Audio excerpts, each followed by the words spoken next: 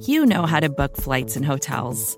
All you're missing is a tool to help you plan that unbelievable travel experience. That's why you need Viator. Book guided tours, excursions, and more in one place. There are over 300,000 travel experiences to choose from, so you can find something for everyone. And Viator offers free cancellation and 24/7 customer support for worry-free travel. Download the Viator app now and use code Viator10 for 10% off your first booking in the app. Find travel experiences for you. Do more with Viator. Chapter 8. When I reached home again after my interview with Mrs. Clements, I was struck by the appearance of a change in Laura. The unvarying gentleness and patience which long misfortune had tried so cruelly and had never conquered yet seemed now to have suddenly failed her. Insensible to all Marianne's attempts to soothe and amuse her, she sat, with her neglected drawing pushed away on the table, her eyes resolutely cast down, her fingers twining and untwining themselves restlessly in her lap. Marianne rose when I came in, with a silent distress in her face, waited for a moment to see if Laura would look up at my approach, whispered to me, "Try if you can rouse her," and left the room. I sat down in the vacant chair, gently unclasped the poor, worn, restless fingers, and took both her hands in mine. "What are you thinking of, Laura? Tell me, my darling. Try and tell me what it is." She struggled with herself and raised her eyes to mine. "I can't feel happy," she said. "I can't help thinking—" She stopped, bent forward a little, and laid her head on my shoulder with a terrible, mute helplessness that struck me to the heart. "Try to tell me," I repeated gently. "Try to tell me why you are not happy." "I am so useless. I am such a burden on both of you," she answered, with a weary, hopeless sigh. "You work and get money, Walter, and Marianne helps you. Why is there nothing I can do? You will end in liking Marianne better than you like me. You will, because I am so helpless. Oh, don't treat me like a child." I raised her head and smoothed away the tangled hair that fell over her face, and kissed her, my poor, faded flower, my lost, afflicted sister. "You shall help us, Laura," I said. "You shall begin, my darling, today." She looked at me with a feverish eagerness, with a breathless interest that made me tremble for the new life of hope which I had called into being by those few words. I rose and set her drawing materials in order and placed them near her again. "You know that I work and get money by drawing," I said. "Now you have taken such pains. Now you are so much improved, you shall begin to work and get money too. Try to finish this little sketch as nicely and prettily as you can. When it is done, I will take it away with me, and the same person will buy it who buys all that I do. You shall keep your own earnings in your own purse, and Marianne shall come to you to help us as often as she comes to me. Think how useful you're going to make yourself to both of us, and you will soon be as happy, Laura, as the day is long." Her face grew eager and brightened into a smile. In the moment while it lasted, in the moment when she again took up the pencils that had been laid aside, she almost looked like the Laura of past days. I had rightly interpreted the first signs of a new growth and strength in her mind, unconsciously expressing themselves in the notice she had taken of the occupations which filled her sister's life and mine. Marianne, when I told her what had passed, saw as I saw that she was longing to assume her own little position of importance, to raise herself in her own estimation and in ours, and, from that day, we tenderly helped the new ambition which gave promise of the hopeful, happier future that might not be far off. Her drawings, as she finished them, or tried to finish them, were placed in my hands. Marianne took them from me and hid them carefully, and I set aside a little weekly tribute from my earnings to be offered to her as the price paid by strangers for the poor, faint, valueless sketches of which I was the only purchaser. It was hard sometimes to maintain our innocent deception when she proudly brought out her purse to contribute her share towards the expenses, and wondered with serious interest whether I or she had earned the most that week. I have all those hidden drawings in my possession still. They are my treasures beyond price, the dear remembrances that I love to keep alive, the friends in past adversity that my heart will never part from, my tenderness never forget. Am I trifling here with the necessities of my task? Am I looking forward to the happier time which my narrative has not yet reached? Yes. Back again, back to the days of doubt and dread, when the spirit within me struggled hard for its life, in the icy stillness of perpetual suspense. I have paused and rested for a while on my forward course. It is not, perhaps, time wasted, if the friends who read these pages have paused and rested too. I took the first opportunity I could find of speaking to Marianne in private, and of communicating to her the result of the inquiries which I had made that morning. She seemed to share the opinion on the subject of my proposed journey to Welmingham, which Mrs. Clements had already expressed to me. "Surely, Walter," she said, "you hardly know enough yet to give you any hope of claiming Mrs. Catherick's confidence. Is it wise to proceed to these extremities before you have really exhausted all safer and simpler means of attaining your object? When you told me that Sir Percival and the Count were the only two people in existence who knew the exact date of Laura's journey, you forgot, and I forgot, that there was a third person who must surely know it. I mean Mrs. Rubel. Would it not be far easier and far less dangerous to insist on a confession from her than to force it from Sir Percival?" "It might be easier," I replied, "but we are not aware of the full extent of Mrs. Rubel's connivance and interest in the conspiracy, and we are therefore not certain that the date has been impressed on her mind, as it has been assuredly impressed on the minds of Sir Percival and the Count. It is too late now to waste the time on Mrs. Rubel, which may be all-important to the discovery of the one assailable point in Sir Percival's life. Are you thinking a little too seriously, Marianne, of the risk I may run in returning to Hampshire? Are you beginning to doubt whether Sir Percival Glyde may not in the end be more than a match for me?" "He will not be more than your match," she replied decidedly, "because he will not be helped in resisting you by the impenetrable wickedness of the Count." "What has led you to that conclusion?" I replied in some surprise. "My own knowledge of Sir Percival's obstinacy and impatience of the Count's control," she answered. "I believe he will insist on meeting you single-handed, just as he insisted at first on acting for himself at Blackwater Park. The time for suspecting the Count's interference will be the time when you have Sir Percival at your mercy. His own interests will then be directly threatened, and he will act, Walter, to terrible purpose in his own defense." "We may deprive him of his weapons beforehand," I said. "Some of the particulars I have heard from Mrs. Clements may yet be turned to account against him, and other means of strengthening the case may be at our disposal.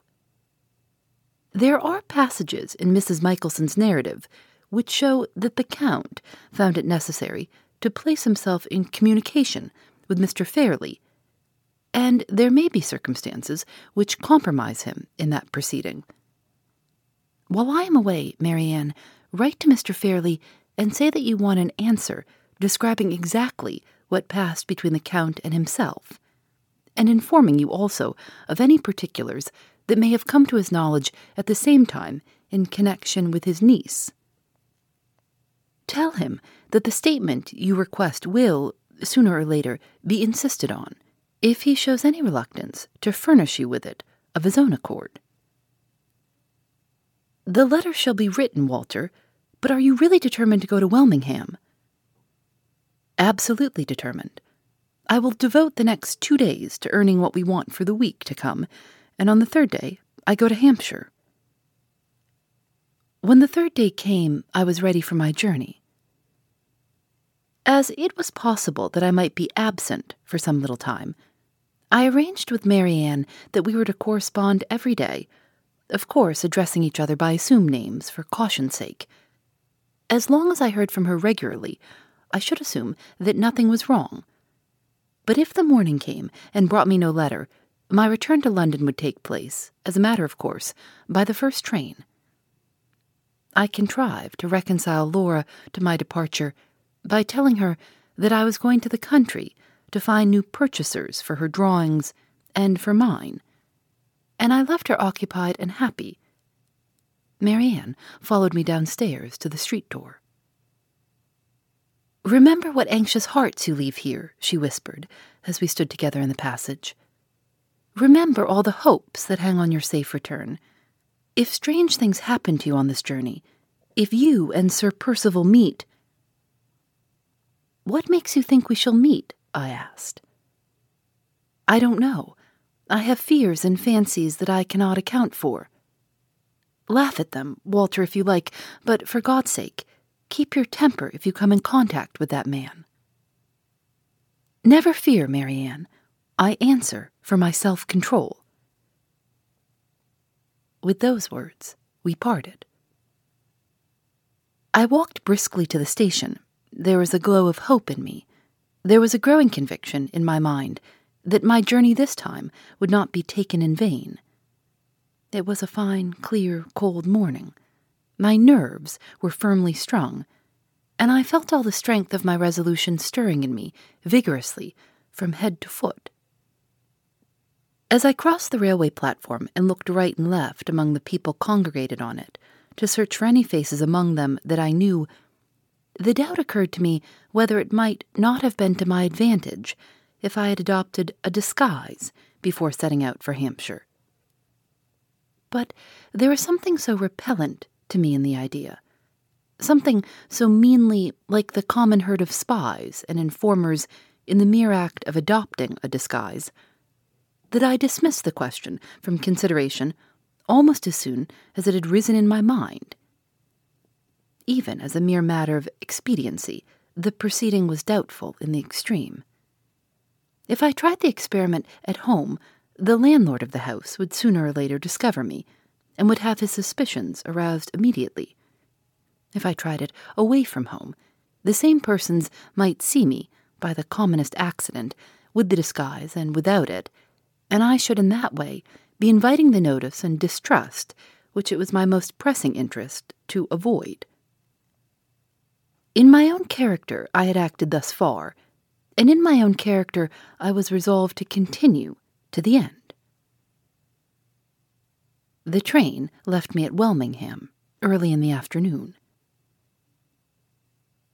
Is there any wilderness of sand in the deserts of Arabia? Is there any prospect of desolation among the ruins of Palestine which can rival the repelling effect on the eye and the depressing influence on the mind of an English country town in the first stage of its existence and in the transition state of its prosperity? I asked myself that question as I passed through the clean desolation, the neat ugliness, the prim torpor of the streets of Welmingham. And the tradesmen who stared after me from their lonely shops, the trees that drooped helpless in their arid exile of unfinished crescents and squares, the dead house carcasses that waited in vain for the vivifying human element to animate them with the breath of life. Every creature that I saw, every object that I passed, seemed to answer with one accord. The deserts of Arabia are innocent of our civilized desolation. The ruins of Palestine are incapable of our modern gloom. I inquired my way to the quarter of the town in which Mrs. Catherick lived, and on reaching it, found myself in a square of small houses, 1 story high. There was a bare little plot of grass in the middle, protected by a cheap wire fence. An elderly nursemaid and 2 children were standing in a corner of the enclosure, looking at a lean goat tethered to the grass. 2 foot passengers were talking together on one side of the pavement, before the houses, and an idle little boy was leading an idle little dog along by a string on the other. I heard the dull tinkling of a piano at a distance, accompanied by the intermittent knocking of a hammer nearer at hand. These were all the sights and sounds of life that encountered me when I entered the square. I walked at once to the door of number 13, the number of Mrs. Catherick's house, and knocked, without waiting to consider beforehand how I might best present myself when I got in. The first necessity was to see Mrs. Catherick. I could then judge, from my own observation, of the safest and easiest manner of approaching the object of my visit. The door was opened by a melancholy, middle-aged woman servant. I gave her my card and asked if I could see Mrs. Catherick. The card was taken into the front parlor, and the servant returned with a message requesting me to mention what my business was. "Say, if you please, that my business relates to Mrs. Catherick's daughter," I replied. This was the best pretext I could think of on the spur of the moment to account for my visit. The servant again retired to the parlor, again returned, and this time begged me, with a look of gloomy amazement, to walk in. I entered a little room with a flaring paper of the largest pattern on the walls. Chairs, tables, sofa, all gleamed with the glutinous brightness of cheap upholstery. On the largest table, in the middle of the room, stood a smart Bible, placed exactly in the center on a red and yellow woolen mat, and at the side of the table nearest to the window, with a little knitting basket on her lap and a wheezing, blear-eyed old spaniel crouched at her feet, there sat an elderly woman wearing a black net cap and a black silk gown, and having slate-colored mittens on her hands. Her iron-gray hair hung in heavy bands on either side of her face. Her dark eyes looked straight forward with a hard, defiant, implacable stare. She had full, square cheeks, a long, firm chin, and thick, sensual, colorless lips. Her figure was stout and sturdy, and her manner aggressively self-possessed. This was Mrs. Catherick. "You have come to speak to me about my daughter," she said, before I could utter a word on my side. "Be so good as to mention what you have to say." The tone of her voice was as hard, as defiant, as implacable as the expression of her eyes. She pointed to a chair and looked me all over attentively from head to foot as I sat down in it. I saw that my only chance with this woman was to speak to her in her own tone, and to meet her, at the outset of our interview, on her own ground. "You are aware," I said, "that your daughter has been lost." "I am perfectly aware of it." "Have you felt any apprehension that the misfortune of her loss might be followed by the misfortune of her death?" "Yes. Have you come here to tell me she is dead?" "I have." "Why?" She put that extraordinary question without the slightest change in her voice, her face, or her manner. She could not have appeared more perfectly unconcerned if I had told her of the death of the goat in the enclosure outside. "Why?" I repeated. "Do you ask why I come here to tell you of your daughter's death?" "Yes. What interest have you in me or in her? How do you come to know anything about my daughter?" "In this way. I met her on the night when she escaped from the asylum, and I assisted her in reaching a place of safety." "You did very wrong." "I am sorry to hear her mother say so." "Her mother does say so. How do you know she is dead?" "I am not at liberty to say how I know it, but I do know it." "Are you at liberty to say how you found out my address?" "Certainly. I got your address from Mrs. Clements." "Mrs. Clements is a foolish woman. Did she tell you to come here?" "She did not." "Then I ask you again, why did you come?" As she was determined to have her answer, I gave it to her in the plainest possible form. "I came," I said, "because I thought Anne Catherick's mother might have some natural interest in knowing whether she was alive or dead." "Just so," said Mrs. Catherick with additional self-possession. "Had you no other motive?" I hesitated. The right answer to that question was not easy to find at a moment's notice. "If you have no other motive," she went on, deliberately taking off her slate-colored mittens and rolling them up, "I have only to thank you for your visit, and to say that I will not detain you here any longer. Your information would be more satisfactory if you were willing to explain how you became possessed of it. However, it justifies me, I suppose, in going into mourning. There is not much alteration necessary in my dress, as you see. When I have changed my mittens, I shall be all in black." She searched in the pocket of her gown, drew out a pair of black lace mittens, put them on with the stoniest and steadiest composure, and then quietly crossed her hands in her lap. "I wish you good morning," she said. The cool contempt of her manner irritated me into directly avowing that the purpose of my visit had not been answered yet. "I have another motive in coming here," I said. "Ah, I thought so," remarked Mrs. Catherick. "Your daughter's death—" "What did she die of?" "Of disease of the heart." "Yes, go on." "Your daughter's death has been made the pretext for inflicting serious injury on a person who is very dear to me. 2 men have been concerned, to my certain knowledge, in doing that wrong. One of them is Sir Percival Glyde." "Indeed?"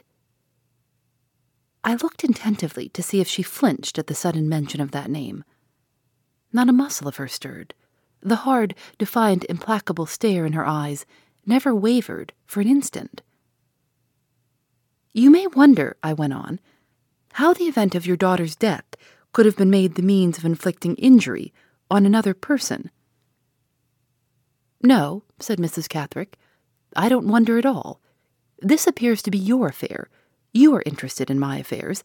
I am not interested in yours."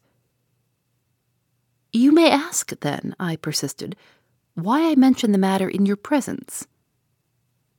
"Yes, I do ask that." "I mention it because I am determined to bring Sir Percival Glyde to account for the wickedness he has committed."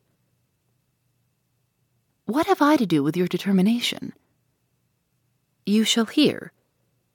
There are certain events in Sir Percival's past life which it is necessary for my purpose to be fully acquainted with. You know them, and for that reason I come to you." "What events do you mean?" "Events that occurred at Old Welmingham when your husband was parish clerk at that place, and before the time when your daughter was born." I had reached the woman at last through the barrier of impenetrable reserve that she had tried to set up between us. I saw her temper smoldering in her eyes, as plainly as I saw her hands grow restless, then unclasp themselves and begin mechanically smoothing her dress over her knees. "What do you know of those events?" she asked. "All that Mrs. Clements could tell me," I answered. There was a momentary flush on her firm, square face, a momentary stillness in her restless hands, which seemed to betoken a coming outburst of anger that might throw her off her guard. But no. She mastered the rising irritation, leaned back in her chair, crossed her arms on her broad bosom, and with a smile of grim sarcasm on her thick lips, looked at me as steadily as ever. "Ah, I begin to understand it all now," she said, her tamed and disciplined anger only expressing itself in the elaborate mockery of her tone and manner. "You have got a grudge of your own against Sir Percival Glyde. I must tell you this, that, and the other about Sir Percival and myself, must I? Yes, indeed? You have been prying into my private affairs. You think you have found a lost woman to deal with, who lives here on sufferance, and who will do anything you ask for fear you may injure her in the opinions of the townspeople. I see through you and your precious speculation. I do, and it amuses me."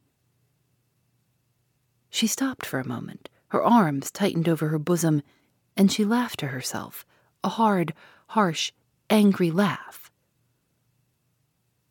"You don't know how I have lived in this place, and what I have done in this place, Mr. What's-your-name," she went on. "I'll tell you, before I ring the bell and have you shown out. I came here a wronged woman. I came here robbed of my character and determined to claim it back. I've been years and years about it, and I have claimed it back. I have matched the respectable people fairly and openly on their own ground. If they say anything against me now, they must say it in secret. They can't say it, they daren't say it openly. I stand high enough in this town to be out of your reach. The clergyman bows to me. Aha, you didn't bargain for that when you came here. Go to the church and inquire about me. You will find Mrs. Catherick has her sitting like the rest of them, and pays the rent on the day it's due. Go to the town hall. There's a petition lying there, a petition of the respectable inhabitants against allowing a circus to come and perform here and corrupt our morals.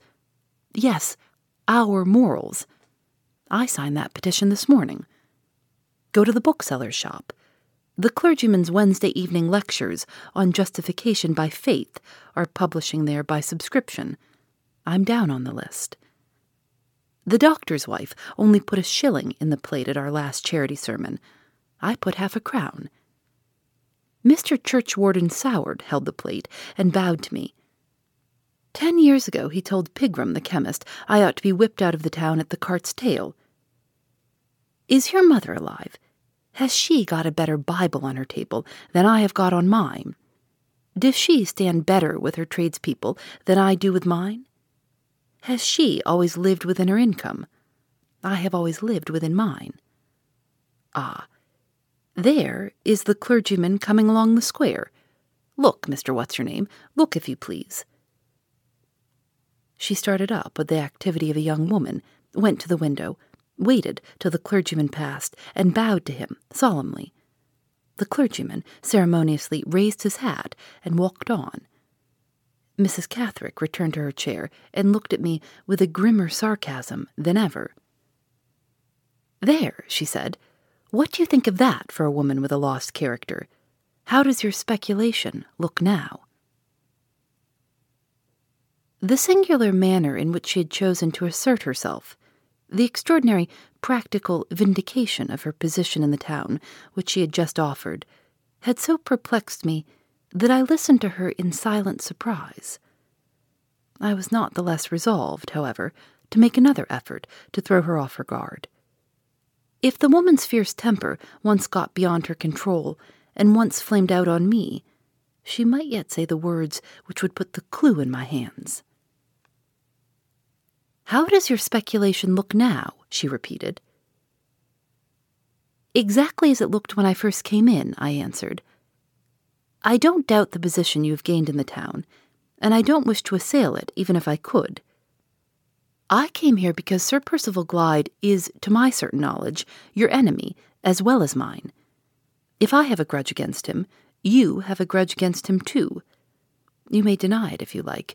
You may distrust me as much as you please. You may be as angry as you will. But of all the women in England, you, if you have any sense of injury, are the woman who ought to help me to crush that man." "Crush him for yourself," she said. "Then come back here and see what I say to you." She spoke those words as she had not spoken yet, quickly, fiercely, vindictively. I had stirred in its lair the serpent hatred of years, but only for a moment. Like a lurking reptile, it leaped up at me as she eagerly bent forward towards the place in which I was sitting. Like a lurking reptile, it dropped out of sight again, as she instantly resumed her former position in the chair. "You won't trust me," I said. "No. You are afraid? Do I look as if I was? You are afraid of Sir Percival Glyde? Am I?" Her colour was rising, and her hands were at work again smoothing her gown. I pressed the point farther and farther home. I went on without allowing her a moment of delay. Sir Percival has a high position in the world, I said. It would be no wonder if you were afraid of him. Sir Percival is a powerful man, a baronet, the possessor of a fine estate, the descendant of a great family. She amazed me beyond expression by suddenly bursting out laughing. Yes, she repeated, in tones of the bitterest, steadiest contempt. A baronet, the possessor of a fine estate, the descendant of a great family. Yes, indeed, a great family, especially by the mother's side. There was no time to reflect on the words that had just escaped her. There was only time to feel that they were well worth thinking over the moment I left the house. I am not here to dispute with you about family questions, I said. I know nothing of Sir Percival's mother. And you know as little of Sir Percival himself, she interposed sharply. I advise you to not be too sure of that, I rejoined. I know some things about him, and I suspect many more. What do you suspect? I'll tell you what I don't suspect. I don't suspect him of being Anne's father. She started to her feet and came close up to me with a look of fury. How dare you talk to me about Anne's father? How dare you say who was her father or who wasn't? She broke out, her face quivering, her voice trembling with passion. The secret between you and Sir Percival is not that secret, I persisted. The mystery which darkens Sir Percival's life was not born with your daughter's birth, and has not died with your daughter's death. She drew back a step. Go, she said, and pointed sternly to the door. There was no thought of the child in your heart, or in his, I went on, determined to press her back to her last defenses. There was no bond of guilty love between you and him when you held those stolen meetings, when your husband found you whispering together under the vestry of the church. Her pointing hand instantly dropped to her side, and the deep flush of anger faded from her face while I spoke. I saw the change pass over her. I saw that hard, firm, fearless, self-possessed woman quail under a terror which her utmost resolution was not strong enough to resist when I said those 5 last words. The vestry of the church. For a moment or more we stood looking at each other in silence. I spoke first. Do you still refuse to trust me? I asked. She could not call the color that had left it back to her face, but she had steadied her voice. She had recovered the defiant self-possession of her manner when she answered me. I do refuse, she said. Do you still tell me to go? Yes, go and never come back. I walked to the door, waited a moment before I opened it, and turned round to look at her again. I may have news to bring you of Sir Percival which you don't expect, I said, and in that case I shall come back. There is no news of Sir Percival that I don't expect, except... She stopped. Her pale face darkened, and she stole back with a quiet, stealthy, cat-like step to her chair. Except the news of his death, she said, sitting down again, with the mockery of a smile just hovering on her cruel lips, and the furtive light of hatred lurking deep in her steady eyes. As I opened the door of the room to go out, she looked round at me quickly. The cruel smile slowly widened her lips. She eyed me with a strange, stealthy interest from head to foot. An unutterable expectation showed itself wickedly all over her face. Was she speculating, in the secrecy of her own heart, on my youth and strength, on the force of my sense of injury, and the limits of my self-control? And was she considering the lengths to which they might carry me, if Sir Percival and I ever chanced to meet? The bare doubt that it might be so drove me from her presence, and silenced even the common forms of farewell on my lips. Without a word more, on my side or on hers, I left the room. As I opened the outer door, I saw the same clergyman who had already passed the house once, about to pass it again, on his way back through the square. I waited on the doorstep to let him go by, and looked around, as I did so, at the parlor window. Mrs. Catherick had heard his footsteps approaching in the silence of that lonely place, and she was on her feet at the window again, waiting for him. Not all the strength of all the terrible passions I had roused in that woman's heart could loosen her desperate hold on the one fragment of social consideration which years of resolute effort had just dragged within her grasp. There she was again, not a minute after I had left her, placed purposely in a position which made it a matter of common courtesy on the part of the clergyman to bow to her for a second time. He raised his hat once more. I saw the hard, ghastly face behind the window soften and light up with gratified pride. I saw the head with the grim black cap bend ceremoniously in return. The clergyman had bowed to her, and in my presence, twice in one day. Phoebe Reads a Mystery is recorded in the studios of North Carolina Public Radio, WUNC.